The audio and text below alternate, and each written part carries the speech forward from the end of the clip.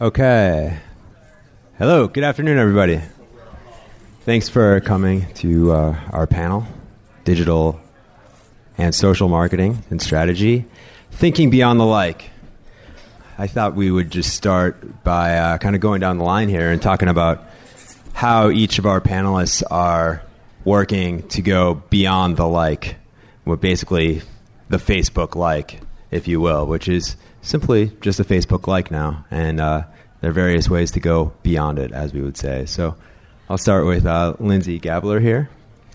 Yes. Hey, everyone. Thanks so much for coming today. I'm Lindsay Gabler, and I'm the Senior Marketing Manager, Social Media for the Grammy Awards. And yes, it is a year-round job. I get that question all the time.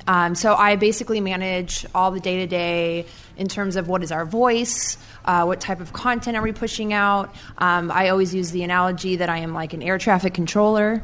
And not only that, but then I also work on the larger strategy. So how do our partners and sponsors play into our overall social media strategy? So going right into answering, thinking beyond the like. What does that even mean?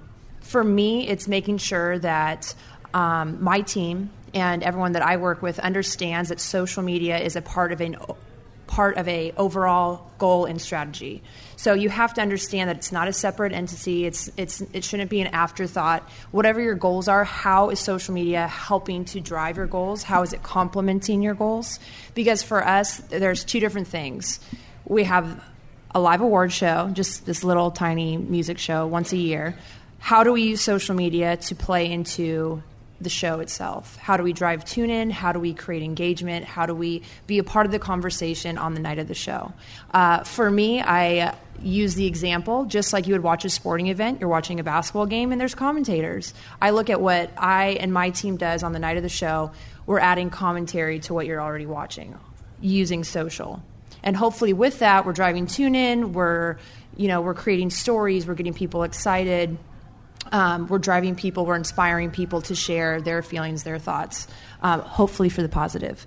And then the second thing is, how do we use social media to extend our voice throughout the year? Because what we do isn't just once a year, but it's all throughout the year. So how do we then take social media and everything else we do and use that to drive to our overall goals, which is also to increase brand awareness about who we are and what we do all throughout the year? Great.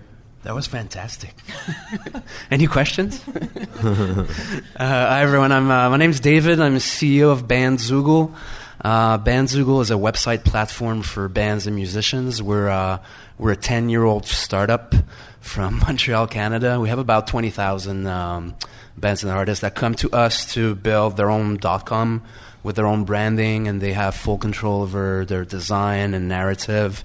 We also let them manage their direct-to-fan stores from their website and their mailing list and email inboxes. So it's an easy-to-use solution. They don't need to code anything or hire anyone. It's very affordable and very powerful. And when it comes to the topic of this panel, I'm obviously very biased, but I think the thinking beyond the like means that your website and your mailing list should be the hub of your online strategy. So all that you do on social media is extremely important, but has the goal of bringing traffic back to your home base where people can really, learn about you, see the content that you want them to see, find all the information they need, but also be one click away from signing up for your mailing list, one click away from visiting your store or your events calendar. And also it's where you own the data. That's where you can analyze the traffic.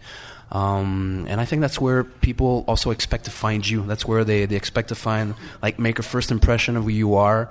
And depending if they're a fan or if they're a pro, really build on that. So I guess we'll expand on that over the course of the panel. But I guess that's where we stand. My name's Chris Wiltsey. I'm the Senior Director of Business Development for Bandpage, which is a San Francisco-based music technology startup.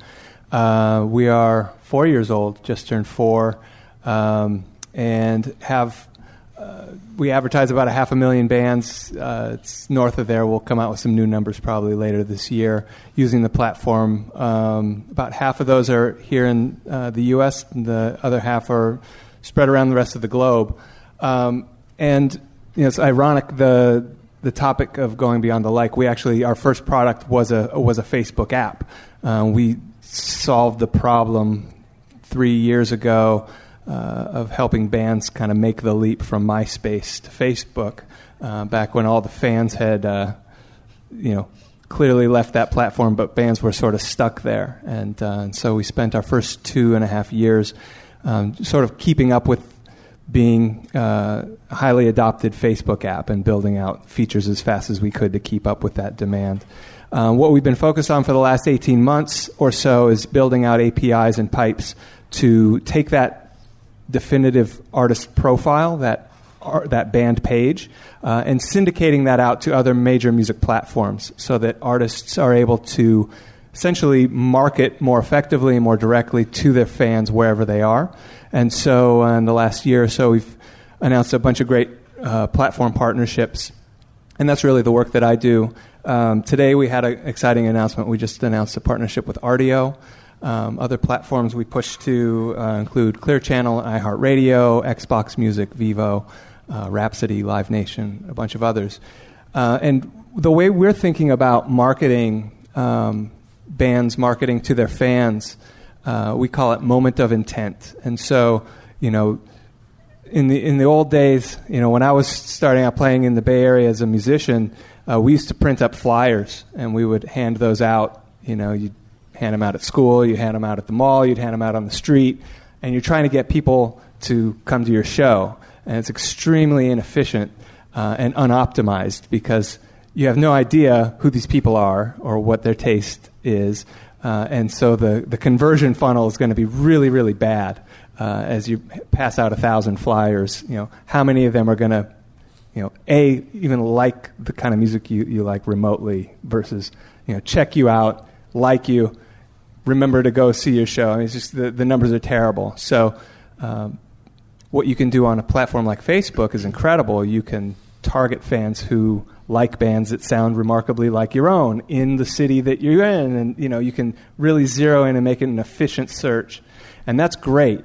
You get like 4 times the result. What we're interested in is going one step beyond. Is on music services when a fan is searching for your band or hitting play on your band, at that moment of intent, when they're thinking about you, they're basically raising their hand saying, I'm into this band. I want to play their music. I want to know more about them. That's when we're working with a partner like an Rdio to say, hey, this band's going to be in town in 2 weeks. Hey, get a VIP package, or hey, they've got some new offer. And so you can reach that fan more effectively and hopefully drive more sales. And the other big feature is that you can also help drive these fans to those bands. Historically, artists have very little ability to connect with their actual fans on these platforms. Their music's there, but the bands don't have any way to essentially connect with the fans that are listening to them through that streaming service. And so we're creating those pipes and those channels. Great. So there are a lot of different ways to sort of frame this and think about social and digital marketing, from a platform technology standpoint, as Chris was mentioning, and also from sort of having the website as your home base and your hub for everything, as David was talking about, and also just the multi-pronged do-everything approach that Lindsay's tasked with for the Grammys, and that many artists are thinking of. So just to get an idea of where you guys stand, maybe if we can get a show of hands of who out here is like an artist or musician. Okay. And how many of you are in the music industry, maybe promoters, labels? Okay. And then that's the rest of you maybe are in technology, startups, platforms like that. Wow, it's a pretty good balance then. Mm-hmm. There's a few people that raised their hands 3 times. Yeah? All of the above. Yeah? And you still have time to be here today. That's amazing. That's great. So then we're talking to a little bit of everybody. Okay, so what is the new like, I guess, is what we want to sort of answer. Why is it that just a like in Facebook is not really going to be enough? Well, I think definitely the like what's interesting is the conversion, right? I think everyone's looking to, and it depends on the artist, and it's even true for companies. Like the way as a company and as a brand, we use social media, Facebook, Twitter, etc., in conjunction with our own website and mailing list is not different than what it should be for a band. And definitely in our case, what we're ultimately trying to drive is adoption of our tools and people signing up for our monthly plans. So I think if you're an artist, you're a band, or you work with artists and bands, you have to ask yourself, what's my ultimate conversion link? Like, do I want people to say that they like the photo I just posted of my gig last night? That's nice, but I think ultimately what you want is to have more people show up to see you play, or more people buying your records and ultimately getting more revenue. So I think thinking beyond the like means that it should be something that drives a different goal, a different type of conversion. And I think too many people are extremely comfortable and addicted to getting that instant feedback and instant gratification on social media, and don't think of how that should be translated into something that will further their career. Right. Yeah, definitely. I mean, one thing that I feel like I talk about all the time is we have to understand that, especially in social media, there's no blueprint. And you have to understand, too, as you look up here, we're all from a completely different vertical or entity, and that we use social media in different ways as well. So whether you're an artist, or whether you're on the label side, or whether you're, an app or a startup, exactly like David said, you need to figure out what your goal is first. As an app, are you building a brand? As an artist, are you just promoting your music, which, as we've seen on social media with artists, you also have to essentially build your brand, and you have to understand that. So it's really focusing in on the goal of what you want, of where you need to start going. You need to start and create a direction for yourself. A lot of artists on social media should be using it to build a brand by showcasing who they are. That's when fans start getting more attracted to being a part of your journey, being a part of the process, wanting to get to know you. Then as you start building that foundation on social, then what do you want to do next? Are you trying to drive album sales? Are you driving touring and mailing list signups? Mailing list signups, exactly. That's when all of a sudden the tentacles start growing, and everything kind of starts pushing back, exactly like what David was saying about understanding where the hub is, and then how do all those things feed into it, and how they all work together. I'm sorry. No, go ahead. Please, sorry. I was just going to say there's an art to it, because you can't be mercenary. You can't be constantly selling either. So there's a balance of just, and you guys do a great job of it at the Grammys, constantly putting out great content, posting, picking your platforms, whether it's Facebook or Twitter or Instagram or whatever medium you want to probably focus on, one or two or three, and probably not 8 social media platforms. And then, whichever one is the most organic for you as a creator or as a band or as a brand, and build that community by, putting out valuable content in a fairly steady drumbeat, and then occasionally, every so many posts, driving that traffic to your website or to that place where you're converting. Mm-hmm. You use that word, Dave, and I think that's the key word. Is at that point where you have your tour or your new record or whatever that thing is you want to promote, to be able to then take those likes that you've been, amassing and funnel them over to that conversion, and hopefully make that really seamless and really effective. It's an art and it's a science. Yeah, absolutely. I mean, because the number one thing is engagement. I don't care if you have 2 million Facebook fans. We all know that you can pay $10 and get like 100,000 fans.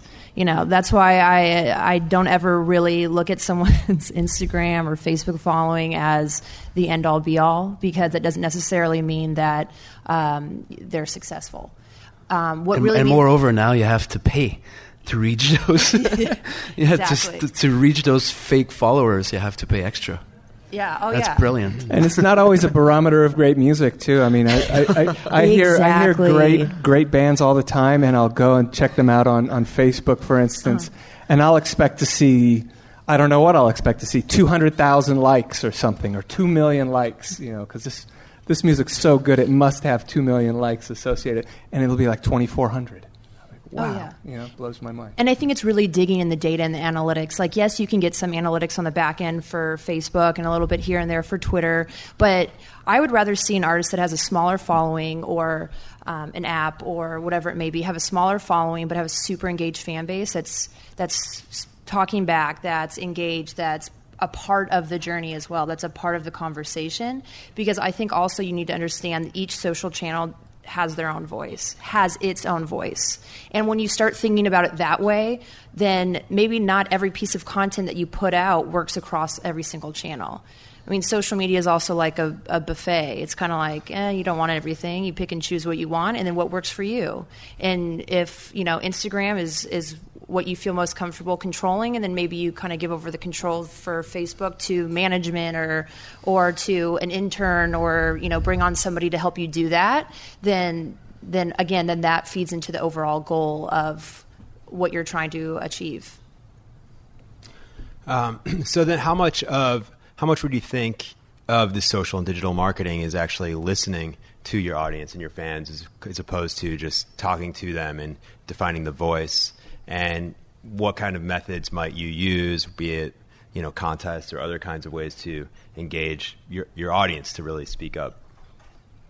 I don't know who wants to. I think it's like listening is one. I think it's engaging conversations like that like, or it's trying to insert you as an artist or you as a brand into your fans' conversation, because the end goal is always to get more engagement, but also to kind of trickle down what you do with your fans to their friends and kind of engage them, to like incite them to check you out, maybe check out some of your music or become interested. So if they see that one of their friends is having this conversation with this artist, there's a higher likelihood that they'll be curious to see who that is. So I think it depends on the artist. It depends where you're at. Like when you get hundreds of thousands of people to follow you, it's impossible to keep having conversations with everyone. But definitely when you're starting out, I think it makes sense to try and be responsive, especially when you think it's something. Like an example I like to give is artists I know that when they're on tour, they're going to be like focusing on people that their followers that live close to where they're playing next, and say, hey, I'm like that one-on-one contact saying, hey, you should come to my show, bring your friends, like that works wonders, because then people say, oh, the artist like wrote me or retweeted me, and that makes them feel really good, and usually that's what converts into like more people coming. It should definitely be a back and forth. We did a really interesting campaign with the Collective Management out of Nashville, a big country artist named Sarah Evans. We developed a campaign with her and her team, where I'll try to get it right. She put up a contest basically, and basically asked her fans to submit a video. Basically just putting up a link. This was a post on Facebook. She said, submit a video of yourself singing your favorite Sarah Evans song. And I'm going to, we'll pick the top 5 and, basically put it to a vote. And so literally several hundred submissions of fans singing songs came in. The management team picked the top 5. We put them into a player. And then Sarah pushed this out and said, okay, everybody, vote on the very best one, and that singer is going to get flown out to Nashville and sing at the Country Music Awards on stage, and we'll sing that song together. And then they got thousands and thousands of fans to watch all these fan videos and vote for their favorite ones. So they had these multiple stages of engaging fans with fresh content, giving fans a chance to engage with the artist, and then ultimately this one young woman who's an aspiring singer and songwriter of her own, won the contest, and they flew her out, and she was on the Country Music Awards with her hero. And it was a way that they leveraged social media to capture a lot of new fans. They made contact and added them to the mailing lists through their submissions, and just built a lot of goodwill and great content. It was, I think, all around a really, really positive thing for the artist. And that I assume a lot of those fans got their friends who might not have known Sarah to insane. Come and vote on Absolutely. those videos. That's brilliant. Every single one of those who was in each stages of the running were sharing that out to all of their circles. Exactly, please vote for me because I want to go sing in Nashville. And then, of course, on the other end, if you're a brand new artist, you can't necessarily run a contest quite yet because you don't really have the following that's going to be like, oh, yes, I want to make a video or, want to be part of this contest is something that I see a lot too. And actually, a good friend of mine who's an artist, I was trying to really encourage him to get on social media. And first I said it's 2014. But the first thing he said to me was, oh, well, still working on my music. I don't have anything yet, as to the answer as to why he wasn't on social media. And I was like, okay, well, that's the problem right there, is you can't be waiting for something big to happen to then showcase. Exactly like we were talking about, you can't just be a promotional tool either.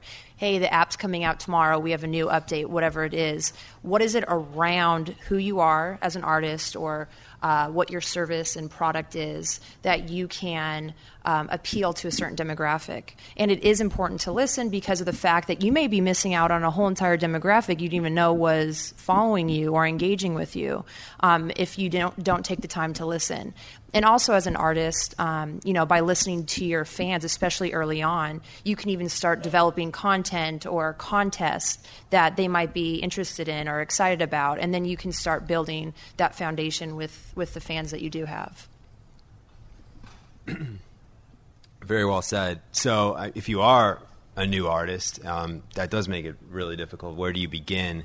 Where do you find things to talk about when nobody is really out there listening, I guess? And then where are you going to go find these people? Well, the music has to be amazing. I think that's the first thing. I kind of understand your friend saying, "Well, I'm working on my music." If the music sucks, no one's gonna help you. Or you might become a Twitter personality. We're assuming everyone here has a quality product, has the best music, right. So or doesn't apply to this room. Or the best app and startup, or But then once you're convinced you have that, I think the music in itself gets valued once people can wrap it into more context or more meaning. Mm-hmm. So a song you might hear on the radio, you're going to say, hey, that's a great song. But once you know that this is a song made by a band from San Francisco, a local band, right, that has a certain, history, and you learn more about their process and how, why do these guys, or why does the singer sing like that, and understanding who the artist is or who the artists are, kind of give more value to the actual music. So it becomes more of an experience to be enjoying their music, and eventually experiences is what people want to pay for. Definitely. And I think also, as an artist by nature, you're storytellers, right? I mean, you're writing music and you're creating music. Social media is storytelling.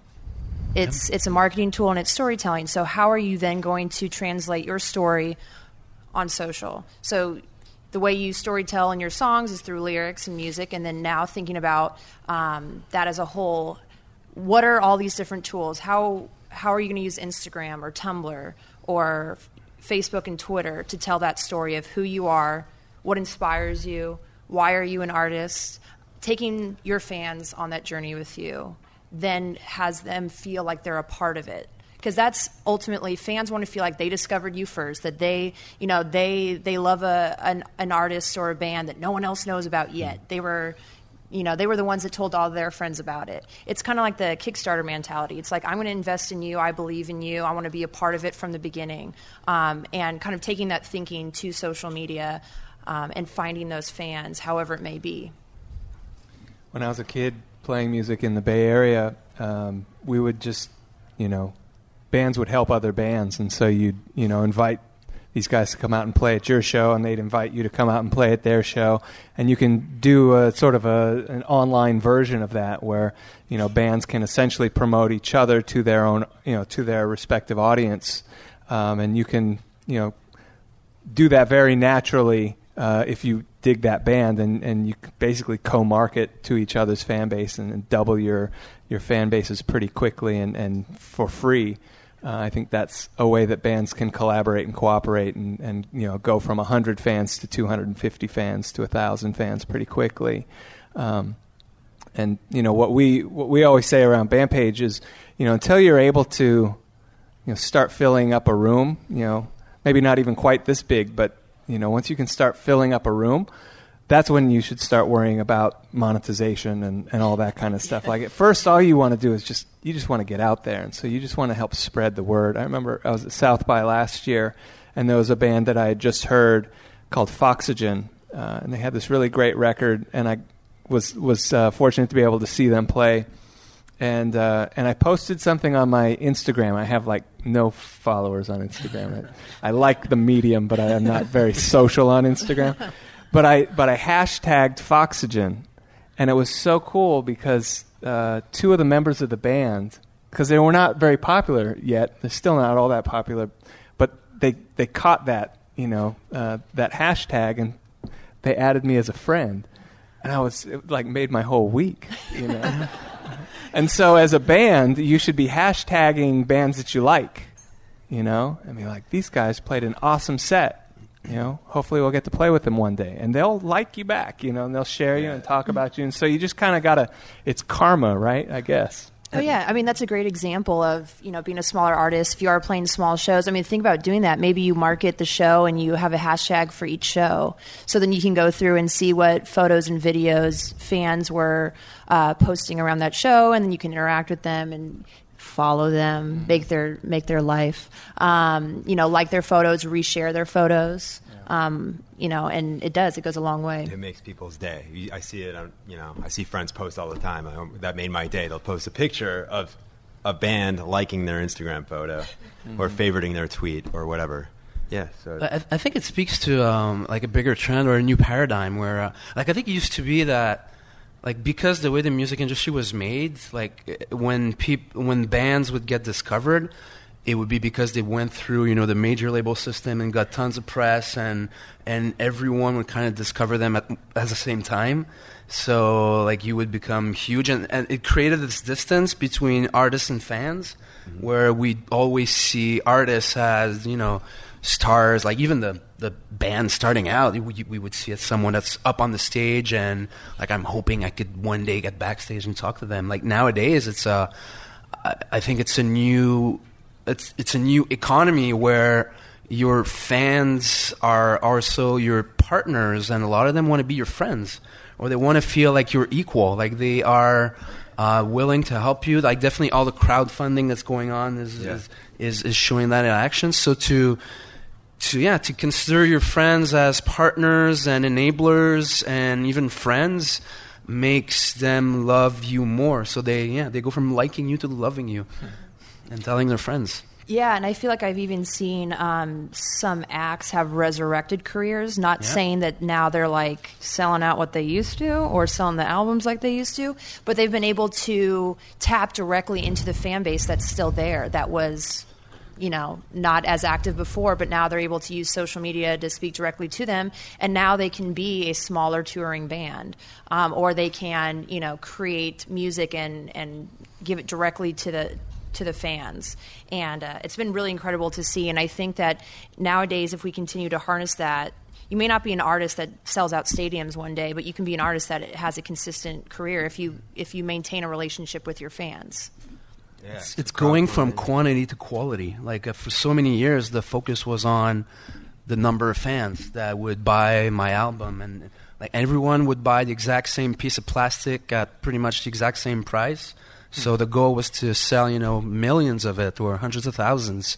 Now I think it's going towards a new thinking where you're going to have a a finite amount of fans. You should focus on the quality of those fans and create, as you guys are doing, like create new packages, create new products, new ways to interact with them, and new ways to monetize that relationship. That's right. So, you think about, you put your finger on it. It's, the music business is horribly guilty of treating all fans exactly the same. And, for 50 years or something, sold them the same $10, $15 record and the same $10 or $20 or $30 ticket, with no differentiation for a fan's interest or for a fan's means and excitement to pay more, to get more engaged. And you can look at fan funding as a great example where it's a pyramid. I know one of our investors, Haney Nada from GGV, gave a presentation here last year, a couple shows ago, where he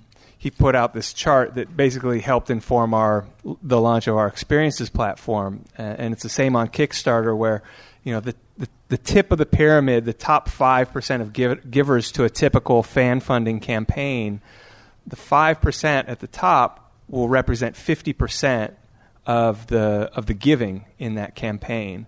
The bottom half of the people who contributed will represent 5% of the giving, right? And so as a fan, let's say I'm playing a show and there's all these people in the room here to hear the music, I can't tell who's who. I don't know who those 5 of you are that would love to underwrite my tour or would love to, you know what I mean? Right. My next record, be a patron of my art, right?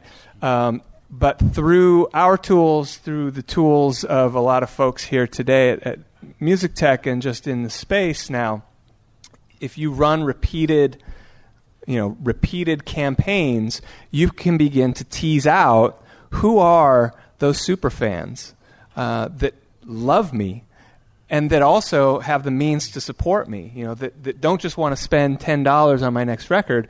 They want to spend $1,000 to have me play in their living room or whatever it is, right? And to create a sophisticated list that you can use city by city and basically take your career, take your margins and expand it out. So I guess what we're saying is, as David said earlier, that to go beyond the like is really to fall in love with your fans and let them fall back in love with you, even if that means obviously taking money and funding in crowdfunding fashion, and then when you turn around and become Beyonce, you could drop 17 videos all of a sudden on one day and give your fans everything that they possibly want. So I think we want to leave a lot of time for questions. If anybody has any questions. They're recording. And we're recording, so just please wait to ask your question until the mic comes around. Check. Hey, I'm Nathan from Sound Design Live. Can you talk about some methods for identifying those people that might want to pay more, those $1,000 fans? So the way we're approaching it is we're doing all these partnerships with the major music services because they'll have, they have millions and millions of fans. So this partnership with Rdio is exciting, for instance, where, they know who's listening to Beyonce. They know who's listening to the Queens of the Stone Age. They know who's new to that band. They know who's religious about that band and listens to them 10 times a day. And so, where we want to get, and we're not quite there yet, but where we plan to get, over the course of the next months, next year or so, is have a bunch of offers from that artist, ranging in price from very, very cheap to very, very expensive, and to leverage the data, let the platform leverage their own data, and to pick that right item and to put it in front of that fan when they're hitting play or searching for that artist, to surface that, at the right time. So if it's that fanatical fan who's listening to the artist 10 times a day, that might be the one you put the $500 VIP meet and greet backstage hoo-ha in front of, Or if it's someone who's just brand new, maybe it's like something much more light. Maybe it's something else, a signed lyric sheet or who knows what. So, that's a way to do it. I think you can leverage, again, just simply using Facebook and other social media. putting out regular campaigns and paying close attention to what people are responding to, letting people submit, and basically just opening up that dialogue and rinse and repeat, and you'll learn. I think doing a fan funding campaign, if you've never done one, is a great way to tease that out. So if you've got a record and you're an independent artist, or you got a tour, or you got a project, I think fan funding is a brilliant way to tease out, add some definition to the shape of your fan base for your sophisticated mailing list. Yeah, I think the mailing list is extremely important. The act of signing up for an artist's mailing list is giving the artist the permission to invade your inbox. Like, to me, it's still the ultimate permission marketing, and it's definitely a lot more valuable than a like or getting a follow or a retweet or whatever, because they're giving you permission to almost like come and knock on their door, because they can send, and especially if they get your emails and read them, like, your fans at the top of that pyramid are part of that crowd. So it's not fail-proof and it's not perfect, but I think, like, really focusing on having a great mailing list, making sure you optimize how you send out regular newsletters and use features like geo-targeting some announcements is key. And what you have to announce, what you have to sell, people that are going to buy it should be on your mailing list. And you really do want to know where they live, too, because that will help you decide where to tour when you're just starting out. Yeah, mailing list tools by reverse IP let you know, like, who your fans are. You can tell who's been opening up your emails. There are even ways to know who exactly clicked on which link. So that can be extremely valuable information. And then quickly on social media, there's definitely analytics tools you can use, like a Simply Measured or SumAll, because obviously you're not going to have much to really invest in a larger analytics platform, but being able to see who the influencers are. There's even a site where you can just search people's bios, so maybe search to see if your artist name is in their bio, like, because clearly that's a super fan. Some other smaller tactics like that, just monitoring, seeing who retweets you every time you post something, and then again starting that conversation and one-on-one engagement with them. Okay. I saw a couple other hands go up.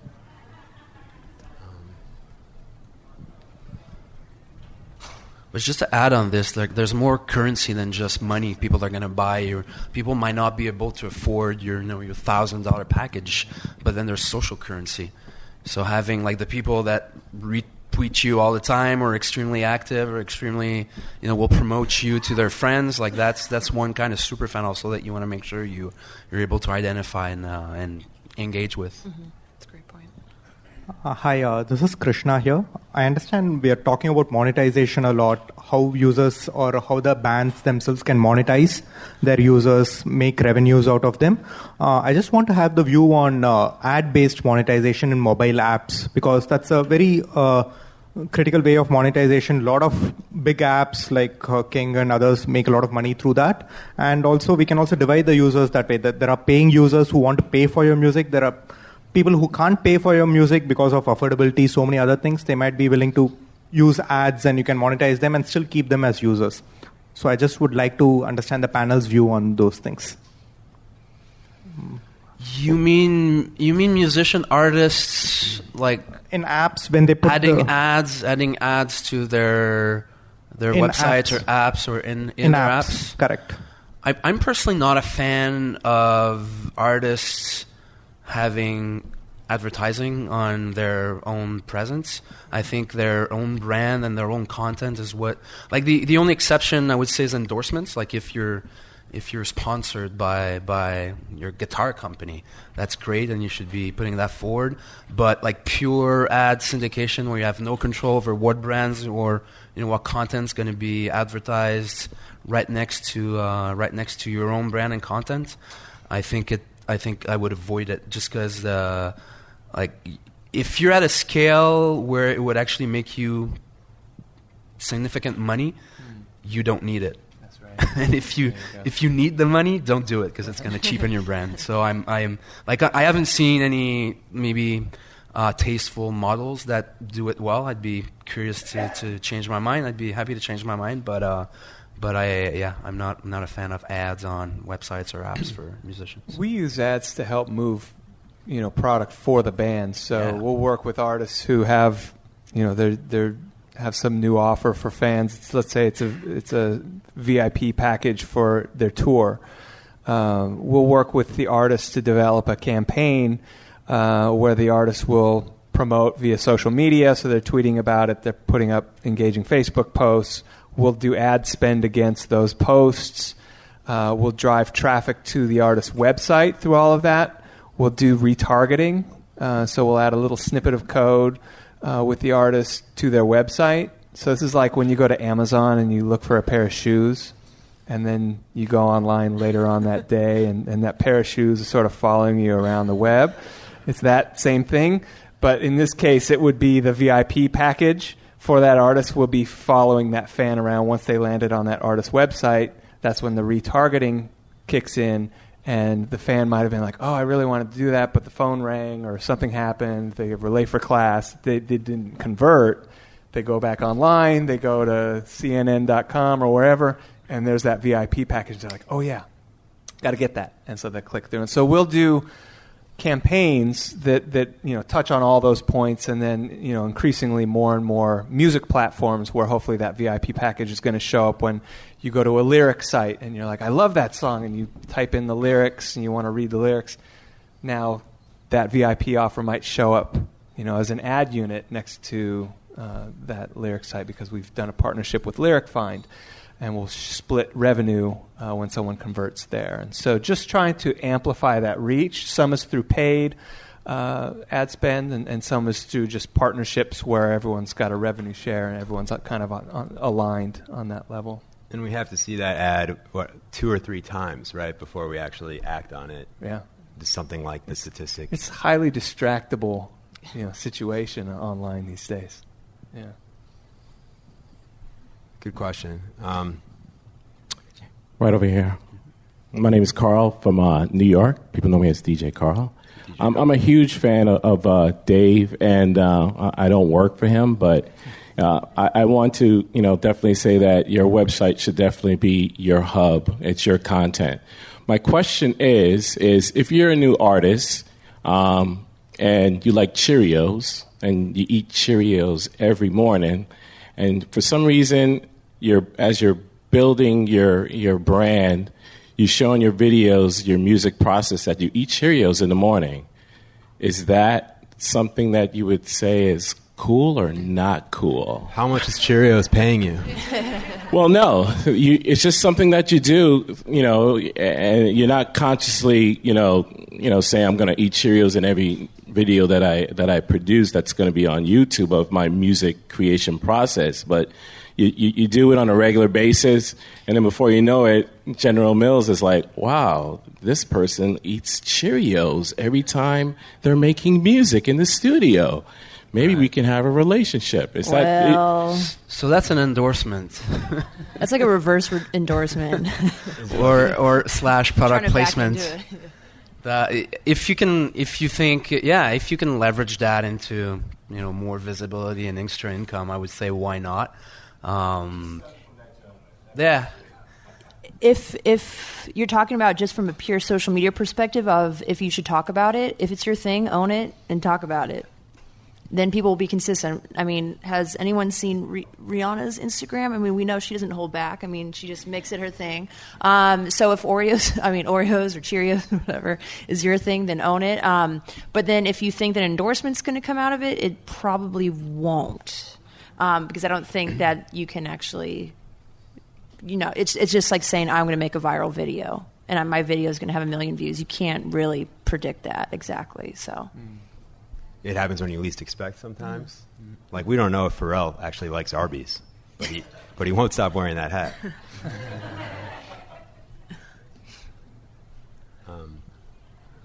Question.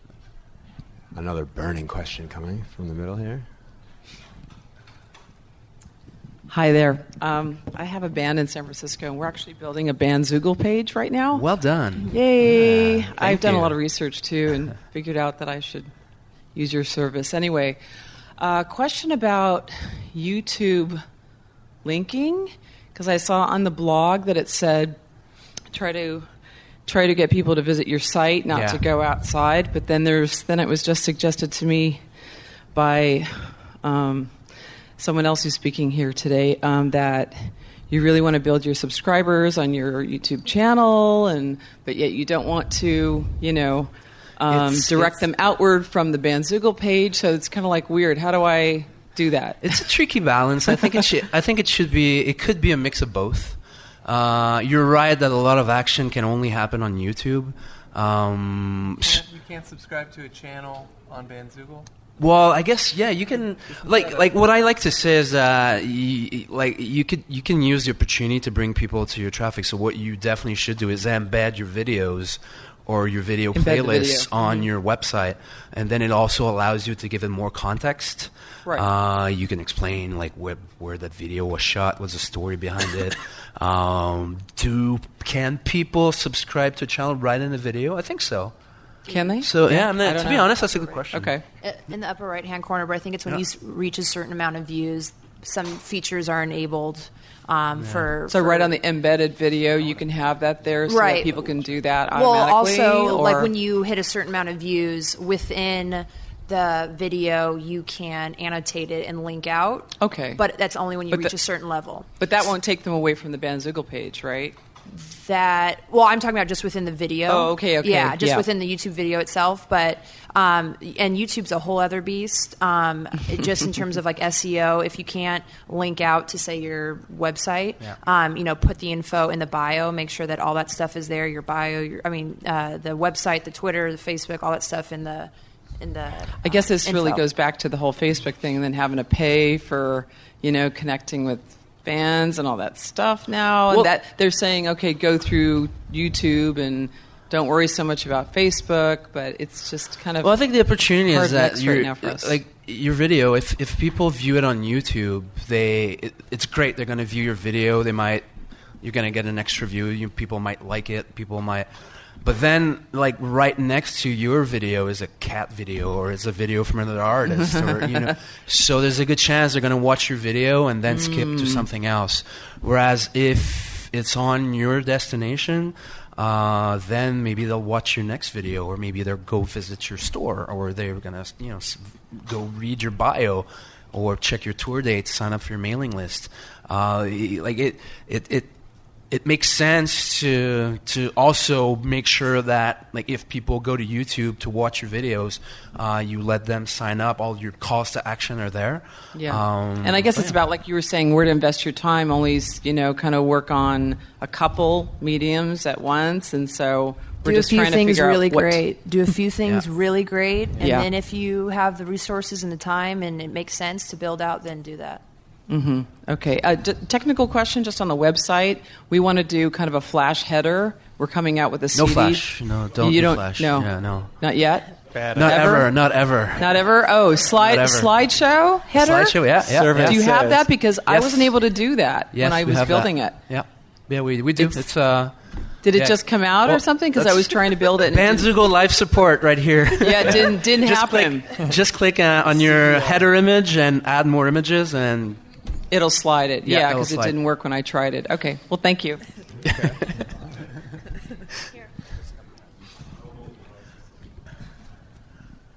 More technical help? Anyone?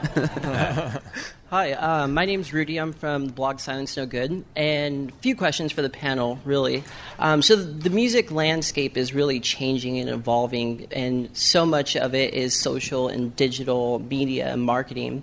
Our question is really, what do you, as people that have been in the industry for a while, really recommend for new emerging artists to really generate a media presence, and really kind of where do you see it going in the next 5 to 10 years? Like, where do you see the artists 5 to 10 years? Let's say, 5 to 10 minutes, really. I mean, it's changing so fast, but like if you think next down month. the line, next month, whatever you want to project. But the question really is, where do you see digital media evolving, and how do the artists keep their creative process, really at home while generating a larger traffic, where you have musicians like Beyonce tweeting tweeting out their latest album really quick. How does the independent person get that? Is your music amazing? We can, I would start there. The first thing, I think if the music's amazing and you use the right amount of tools to empower people to share it, that's definitely the first step. Well, let's just say the music, the amazing music is implied. Let's get past that and think more about the strategy. Yeah. I think you want to know, understand your audience first, even before you have one. Just assume your audience. Who you want your audience to be. Exactly. Who do you want? Is there a similar artist that you can compare to and see what they're doing or something like that? Right. And so be very conscious of that, and then from there consider where does your audience hang out on the internet. Yeah. It might be Tumblr, Snapchat, Facebook, Reddit. YouTube, SoundCloud. I could go on, of course. So to kind of YouTube. elaborate on that as well, there's a mixed room of people, different generations. Those of us that have grown up in the digital age and digital media, some of the conversation we already kind of have embedded in us.